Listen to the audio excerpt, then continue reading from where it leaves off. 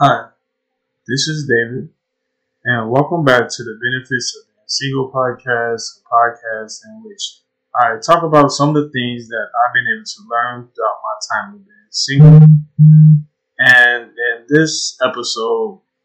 I want to get into the topic of learning how not to play games, learning how to avoid playing games when trying to build a connection with someone else. And the reason why I want to talk about this week is because I feel like I get asked like whether or not when I'm trying to get to know somebody, um,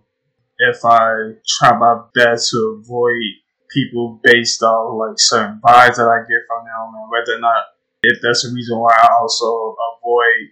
connections with people. And I guess the short and sweet answer is yes. Sometimes I do try to pick up on games that I feel that people might be trying to play on me, and I usually use that as a reason to disengage or a reason to pretty much avoid that individual. But before I jump into some of the things that I've been able to learn throughout my single life, I just want to provide a little more like clarity on what I mean by playing games. Because I think when it comes to game playing, like nowadays, in some way or in some fashion, we all engage in it, especially if we're single. And mainly because I feel like this is one of the main results of all the different dating apps and with like social media making a lot of like human interaction a lot more fast paced, as in like now we can, instead of like back in the day when we were only able to communicate with individuals that we were either calling directly or only being able to communicate with individuals that we was currently around, like physically around. Now with the dating apps and the social media, we're able to communicate with a large range of individuals, multiple individuals at the same time, which I think that it has increased the amount of game playing situations. And as in playing games, I feel like it can appear in so many different ways. Like for me, I feel like the most common one is not truly being genuine in the conversation, like pretty much just having an ulterior motive about what your true intentions might be, or it can be in a form of like lying, or it can be something as simple as saying that you're looking for one thing, but you're truly seeking another. So those are some examples that I feel that I've ran into, or some of the common ones that I feel that I experienced. But it could also involve like withholding your true feelings about how you feel about the person or situation. And I understand the reason why most of us choose to play games, because I think the main purpose of it is we're trying to protect our feelings, pretty much our heart. We're just trying to protect our heart, and because of that, we choose to create this distance or create these barriers that prevents people from learning who we truly are. Which I think, unfortunately, what that does is gets in the way of establishing a real true connection, and two, pretty much limits how well the other people are able to get to know us as individuals. And the reason why I feel like this is something that I want to talk about as a benefit of being single is, I think, or at least what happened to me, is that as I've been able to navigate throughout life and being able to be exposed to different experiences and talk to a variety of people, I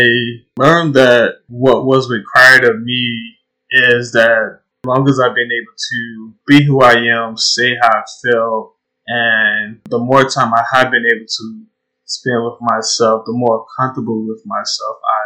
have become. And because I've been able to create this life, I guess, for myself where I'm comfortable with who I am, I'm comfortable and I'm grateful for what I have in my life, the people I have in my life. Yeah, I feel like it brought me to this point. I feel more comfortable in who I am, and because of that progress that I've been able to make, and that time I've been able to face my personal demons. I've been able to get to this point where now, I mean, and don't get me wrong, even though I do find myself, I do engage in the game playing because I think we all have to be somewhat cautious to who we let into our circle. I don't think it'd be smart to just let anybody in. So I do from time to time get myself dragged into the game playing. But I think for me, being able to learn who I am, become more comfortable who I am, I'm also know what it takes to build a real true connection. And that requires me not engaging in the game thing, being willing to say some of the hard truths that might make a situation worse, or might make the other person upset, or might change the mood in the whole atmosphere. Also, being able to receive some of the harsh criticism that the person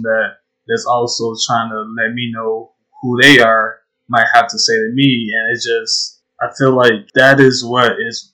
truly needed now to like build long lasting connections, is learning how to take a step back from the whole game playing and being willing and able to let somebody in.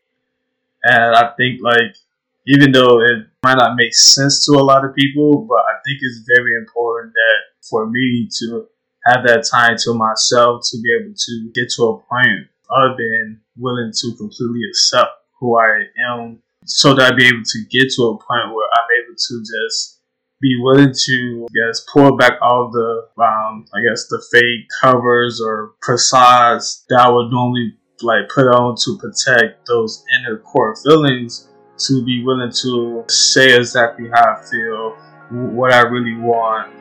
what I'm really searching for, in order to be able to build a long lasting connection. But I think the game playing nowadays that a lot of people choose to engage in, it doesn't really serve anyone long term. It might seem like it's fulfilling for that brief moment, but it's really a meaningless interaction, and it doesn't really serve a bigger purpose. And I'm thinking from an adult perspective, because if we was to choose to engage in gameplay, then we're not really trying to be on a, I guess, more serious level. So I just wanted to share this quick thought. I hope this resonated with anybody. If there's anybody that's out there that has any questions or comments on what I said, please feel free to send me an email at benefitsofbeingsingle@gmail.com, or you can also leave a comment on the website at thebenefitsofbeingsinglepod.com. Thank you for tuning in, and I will talk to you again soon.